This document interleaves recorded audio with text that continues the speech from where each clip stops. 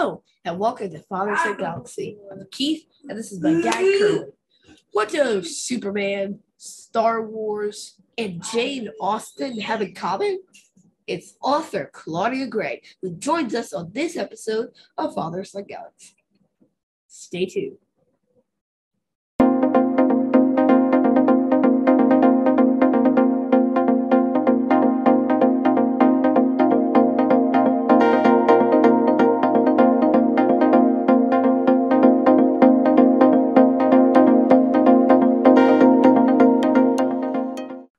Thank you for joining us. Our guest is New York Times bestselling author Claudia Gray. Among the many books and graphic novels that she has written, Claudia is best known as the writer of several popular Star Wars novels, including Lost Stars, Bloodline, Leia, Princess of Alderaan, and Master and Apprentice. Master and Apprentice. She's also the author of High Republic books, Into the Dark and The Fallen Star. I've read both, actually. Claudia has also written for DC Comics and is the author of the graphic novel trilogy House of El, a story about Krypton and, the prelude to Superman. Her latest is the mystery novel, The Murder of Mr. Wickham, inspired by Jane Austen. Welcome to Fathers of the Galaxy.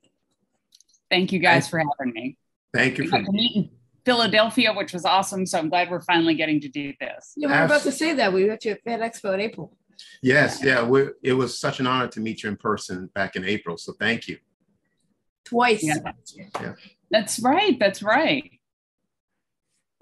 We know that Claudia Gray is a pseudonym for Amy Vincent. How did you choose the name Claudia Gray? All right. I'm a big dork about things that are more obscure, I guess, than Star Wars as well. I'm a dork about everything. But one of the things I'm super into is Roman history. I actually have a whole bookcase at home with just ancient Rome books. And what got me into that was the miniseries. I've also read the books now, I, Claudius. And that's why I picked Claudia. That is a true story.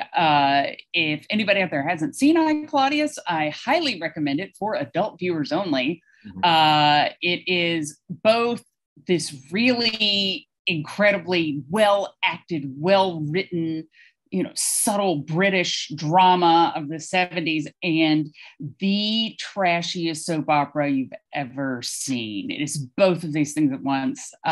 And Gray, that was just kind of in the middle of the alphabet, I think.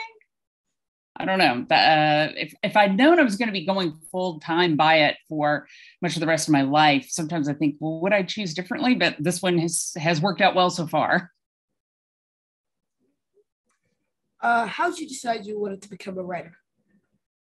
I always knew that I would like to be a writer, but it took me a very long time to get up the confidence and courage to really give it a try. I never took any writing classes in school, high school, college, any of that. And then when I was in law school, the X-Files came out. I'm really dating myself here. And I got into fan fiction, which was just beginning to happen online. I mean, everything was just beginning to happen online. This was the beginning of mass use of the internet. And the X-Files was really the first show that had a primarily online fandom and interaction, people talking about the episodes together, etc. So I started writing fan fiction then, and I did not stop until well into my published career. But, I kept writing. And at first, I have to tell you, the stories were terrible. And then they got mediocre, and then they got not as bad as mediocre, all right. And I was writing about more and more things as well, not just the X-Files. And then finally, once I had my first novel length idea, and I knew it was novel length, which is actually one of the benefits of being a fan fiction writer. Fanfic is however long you want it to be. It could be 100 words. It could be 500,000 words, whatever. And so you're just writing until you get to the end of what you've got. And at least it gave me, and I know there are others for whom this is true, a really good sense of just how much idea do you have? Do you have enough for a book? Which could be a difficult thing for writers starting out. But in that case, it was like, oh, that's it. That's what that would look like. It was another like 5 to 6 years before I really geared up to go professional, to try to go professional anyway. But I knew from the time that I was able to sort of write my first 90,000 words story that had the correct number of subplots and this and that, that I had something there. So my first published writing was actually a piece of Star Trek fiction. It's the only thing published under my real name. Back in the day, they used to run a contest every year called Strange New Worlds. And fan writers sent in stories and they would publish a collection of them every year. And there were 3 big winners and then the rest of us. And I was one of the rest of us, but I got in with a Deep Space Nine story about Jake Sisko. Having lived in New Orleans, I was like, I think I have some things to say about the Sisko tradition of bonding over food. So that was fun to do. I don't know if that answered your question. I hope it did. Absolutely, it did. Yes. Yes. How were you chosen to write for Star Wars? All right. I'd written several books of my own, and that is an absolute must for anybody that's going to write for any franchise. They need to know that you've done your own work, you can deal with deadlines, you can deal with edits, you can handle yourself in an event, etc. So you have to get into that category. And I'd gotten into that category, but it's a big category. And what happened actually was an editor who I knew was at Star Wars. And at the time, I knew she was there, but it never occurred to me that she might call me for this, because at the time, Star Wars hadn't done anything that you would call young adult, which at the time was the only thing I'd written. But they said, hey, we want to do a Star Wars young adult novel. We need somebody who's a big fan and writes fast. And she's like, I know somebody. And I met this person on Alt TV X-Files Creative back in the day. Like, I think it was 94, 95. So they love it at schools when I tell this story, because the moral of the story is goof off on the internet, kids, it'll pay off. It did for me. So your first novel was Lost Stars, one of my dad's favorites, released in 2015. It's considered by many fans one of the best Star Wars books ever written. It's about Thane and Sienna, who come from opposite lifestyles, but they both enroll in the Imperial Academy. They develop a bond over time, but Thane becomes disillusioned by the Empire and decides to join the rebellion. Now, they're fighting on opposite sides of the war. We see different battles taking place from different perspectives, from the Battle of Yavin all the way up to the Battle of Jakku. Tell us how that book came to be, how you got the idea for it. Well, they come to you with an idea.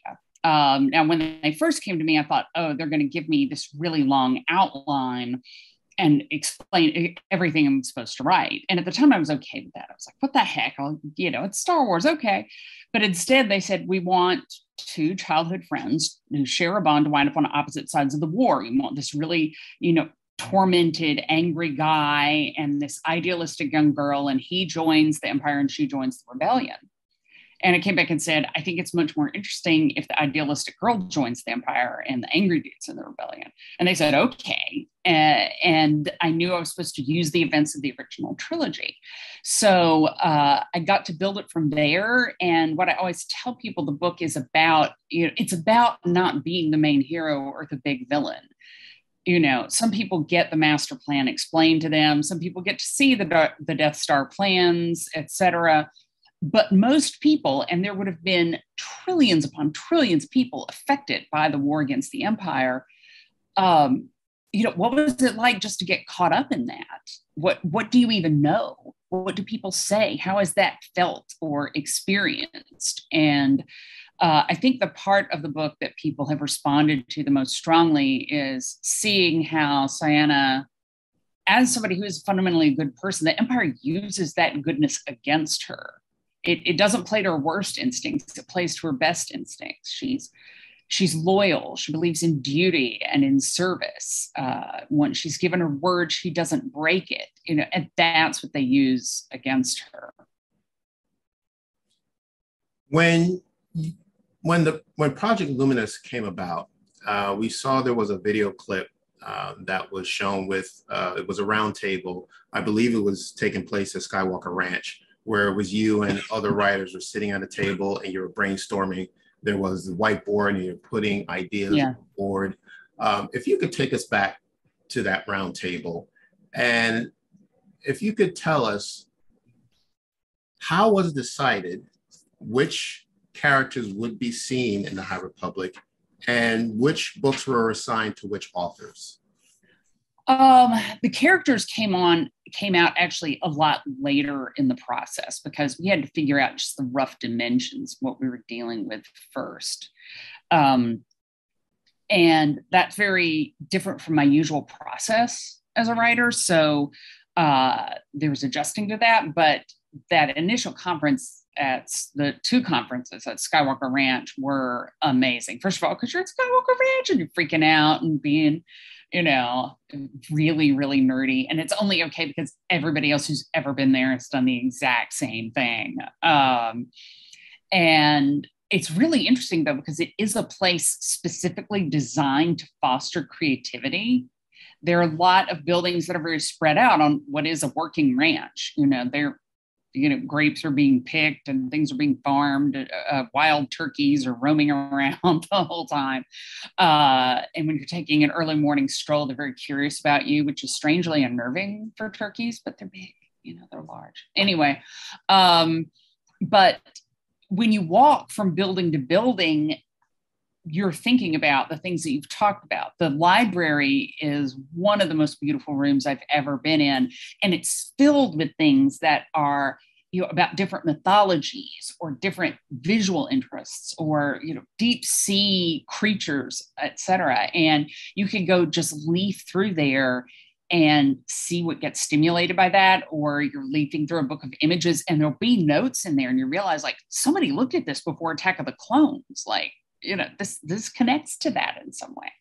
So that, and, those sessions were very much more about sort of throwing everything out there, and then once we had the High Republic idea, sort of figuring out, okay, what are the most interesting ways for this idea to manifest itself? And then the characters, we had some ideas for characters off the bat, and then some of them grew out of what we needed as we developed the stories more. And really it wasn't like, oh, this story goes to this person, but we knew that Charles would do the first adult book. I would do the first young adult book. Justina Ireland would do the first middle grade book. And so it was sort of figuring out, okay, which characters belong in which of these stories, which events make the most sense to go with those. And that's more or less how it's worked ever since. As you know, we're bringing in new authors for phase 2 because we cannot possibly keep up. We tried so hard. There was just a lot, but I don't know how anybody's kept up reading it at all, but I'm glad that people have and that they're psyched for it. But it's really great to have Lydia and George and Zoraida in the mix too for phase 2. And now of course we're beginning to think about phases beyond. So I can't speak anymore, else they'll, a Lucasfilm lawyer would just suddenly leap at me from off screen. Understood. Understood. It's a grand project. I mean, when we first heard about it, we knew this was going to be something big, something that's never been done before for Star Wars, creating brand new characters from scratch. Question I have is, when you're writing for Star Wars, are you visualizing what you're writing on the page for the live action screen? Like, are you saying, or are you seeing what you're writing on the page visualized on the screen? And has there been any talk of you turning your books into like a film or Disney Plus series or something? No, I wish on that one. That'd be cool. It'd be super cool, but not so far as I know. As for that, yes, I mean, Star Wars is fundamentally cinematic. And of course, I'm using that to encompass television as well. Images are a part of the story. They are part of the essential language of Star Wars. And so you have to think about those visuals from time to time. And it can be difficult. A lot of both of Into the Dark and The Fallen Star take place within very confined areas. And that's always a little bit tougher to make cinematic. but you try and you do these things. And I also do things like in books where you move around more. You know, in a Star Wars movie, a lot of times you go someplace, there's the swipe, you know, across the screen, and then you'll have this far image of some ship or a landscape or whatever, and then we get in on the action. A lot of times I try to write sort of that moment. You know, I'm not saying this is the swipe, guys, but I feel like readers pick up on that in some level, like they imagine it in their head in the same order and in the same way it would be if it were filmed. And hopefully it creates that cinematic tie to some degree. I want to talk about your DC trilogy, House of L. I'm a big Superman fan. I love the films. And I know that you are also a big fan of the earlier Superman films with Christopher Reeve. That was probably your inspiration for the trilogy. But I want to just tell you a little bit about, you know, the people who have not read it or don't know about what it is. It's an origin story regarding the planet Krypton, right? It's taking place on Krypton. It involves two characters, one named Zahn, who is a wealthy future scientist. Sarah is a middle-class soldier in the military, and the two of them come together and they discover this big secret about the planet, that it's doomed to destruction. But they have this government that is really blocking them or preventing them from saying anything else, because the government is either knows that the planet is going to destroy itself, but refuse to do anything about it because they don't want to cause a panic with the people of Krypton, or they just choose to just believe that that Krypton is fine. It's nothing's going to happen. Everything is great. Yeah, it reminds me of this book called The Bob Squad. It's a Minecraft book. Basically, these kids, they have this crazy adventure. I don't want to tell you what it is because I don't want to spoil the book, but like no one believes them. I kid you not. Like the elders, the leaders of their Minecraft village, they're like, no, that never happened. Right. Everything you're saying is just fairy tale. It's all hearsay. It's not true. Right. It's true. It's true. Yeah. And the government is the obstacle that's getting in their way of telling the truth. Why did you want to write this story about Krypton? Well, it's even bigger than the government, really. It's the society that they're in. I mean, when I was a kid, you know, I think I turned 8 the summer that Superman the movie came out, you know, and I was freshly primed from Star Wars to want to be into all things geeky. And then this happens and it's amazing. And it is such a good movie. You know, I think there are some people online that now don't like the fact that the later part of it is as comic as it is an adventure. But, you know, you have to be able to laugh at a little bit of this. And I think Gene Hackman has never been funnier than he is as Lex Luthor. But anyway, I was really fascinated by that beginning on Krypton, and everything's all gorgeous. And Marlon Brando's looking better than he had in 30 years or ever will again. He's amazing. That white hair. Oh my God. And they have like the world's greatest British actors all there just to go guilty or whatever it is. And you have this moment, and I was just like, they were so smart and so powerful. And I'm like, how do they not know the planet is blowing up? You know, how Jor-El can tell. So there's some evidence that this is happening, but why? And, you know, I wish that were not a realization that now makes a whole lot of sense in today's age, but it is. People will kick the can down the road as far as they can, and they won't look at a problem head on for as long as they cannot look at it, which sometimes is way too long. And really in House of L, there is a reason why these people are literally blinkered. They can't wrap their minds around what this is or the scale of this problem anymore. But Zahn and Sarah, for different reasons, are outside of that framework. And they're two of the only people outside of that framework. And they're certainly the only peers. And so how they deal with that knowledge is the fundamental arc of the story. It's a fascinating story. I read both books. So it is a trilogy. So both books are now available. Book 3 comes out sometime next year. Is that right? Yeah, I don't have a release date yet. Huh? I'm waiting for book 3.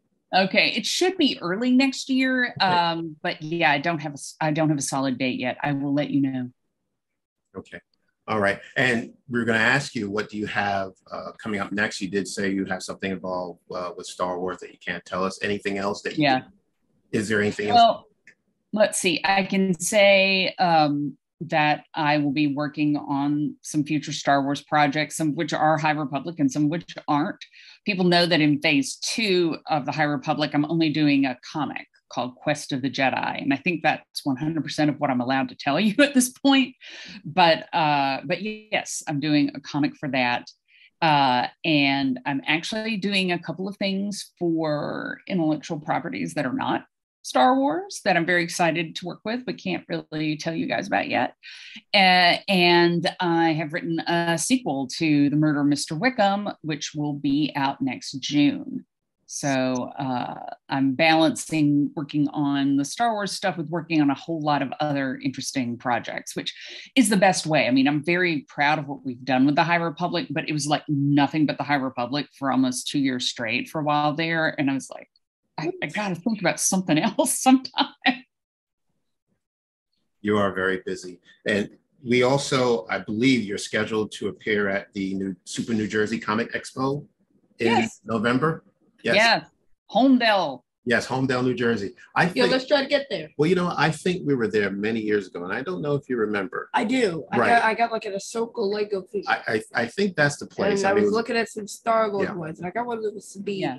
Right. But like the head looked completely off. Yeah. So we're hoping to go. So we hope we'll see you again in person. So we're looking forward to that. That would be great. Yeah. I wind up doing like a much smaller con about once every year or two, because it is fun to get to those gatherings as well sometimes. As much as I love a great big con, there really is sort of a personal level of fun that I think you get to have at things like that. So yeah, I'm looking forward to it. When is it? Is it early November? Everything's November 5th. November 5th. Okay, everything's a little blurry in there because I did a whole lot of traveling and now I'm not. But then once New York Comic Con happens, there's more traveling again for a while. Well, this has truly been an honor to have you. One more question. I'm sorry, you have another question? What advice would you give to aspiring authors like me? My advice is always super vague at the beginning, but it really is. This is 90% of it. One is read everything you can. Absolutely read the stuff that's like what you want to write, but read other stuff too, because you don't know where ideas are coming from. You don't know what's going to make you go, wait, I see how this could work with that. You need to be reading and reading and reading. And that sounds really obvious, but the number of people I talk to who want to write books, but mostly just watch movies and TV is much higher than you'd think. And while you can learn things about storytelling from script writing, absolutely, how you handle things in prose is differently. Like you said, creating visual structures and the way you move through time is differently done. You have to figure out how to get forward a year versus a week versus a day. Things like this matter. And with reading, you don't have to sit there and take notes. You just pick up on how this gets done. You'll internalize those lessons. And then the other one is to write as much as you possibly can. I'm not going to tell you that you have to write every day because I personally don't. Mm-hmm. Some people do. But one of the biggest things about learning how to write is learning who you are as a writer and what you personally have to do to be productive and to get somewhere. And some people must write every day. Some people can't. Some people must outline. Some people can't. Are you productive in the mornings or the evenings? Do you need to have can you take an hour a day and do what you need to do? Or do you need, to take fewer but longer stretches of time? Back when I still had a day job, I would run all my errands and see all my friends on one day of the weekend. And on the other day of the weekend, I didn't leave the house. All I did was work the whole day. I don't know whether that will work for you or not, but if you're writing as much as you can, you're figuring out who you are as a writer, and your voice will begin to emerge. It may take a long time. Some people hit the ground running. Some people, it can take a while to really find what works best for you, but you will not get there without writing the pages down. Don't be too worried if the first stuff doesn't look exactly the way you wish it would. That's just part of the process. Yeah. I've already got people lined up to read my book. All right. First one being my mom and my dad, because, you know, my parents, I got to send this to them. Yes. I can't wait to read it. Yay! Yeah. Did you have anything else? Well, I wanted to thank you for your writing advice, because that's going to help going forward. And, you know, I do a lot of writing, like me and my mom. We go to Founding Farmers, we get like some tea and some donuts, and we sit down for like 2 hours and we write our books together, because my mom's a published author. I'm hoping to be like. I like this tea and donuts plan. I may take that as writing advice for myself. Yeah. I'm hoping to be like the youngest published author or something. Wow. Well, as cool as this would be, don't ever think it's too late. I was 36 when I sold my first book, and I know plenty of published writers who sold it later than that. And you know what? We're all published writers. Whenever you get there, you know, don't sweat it. Yes. Where can people find you? Thank you. I'm at ClaudiaGray.com. That's Gray with an A, which has links to a lot of social media. As you guys probably know, I don't do a ton of social media myself. My assistant keeps it up, but she keeps it up and she does let you know about things. Also, I forget whether the sign up form is on the website yet, but I am launching a newsletter finally. It'll be quarterly, but it'll keep people posted on what the next projects are, what appearances will be, probably have pictures of my dog, etc. So yeah, you can't pass that up. But there will be a newsletter as well. So hopefully we'll be able to stay in touch. That's wonderful. We're looking forward to that. Yeah. All right. Where can people find us? Well, you already know where to find us on the audio platforms. Okay, you can keep it short if you like. Check out our socials, Facebook, Twitter, and Instagram at Father Son Galaxy. Check out our website, FatherSonGalaxy.com. Donate to our Patreon page, which is FatherSonGalaxy.com. Check out our Spreaker site as well. All right. You are my favorite author. We have stacks and stacks of your books here. So fantastic. Take a look at our bookshelf. Yeah, it is honestly, it's truly an honor to have you on our podcast. And we look forward to seeing you again in person. Okay, fantastic. If it's not at Homedale, it'll be somewhere else. Absolutely. Absolutely. It's been great being on. Thank you, guys. Thank you so much. Thank you. Take care. And all right. That's it, everyone, for this episode. So until next time, please take care. And we will see you again.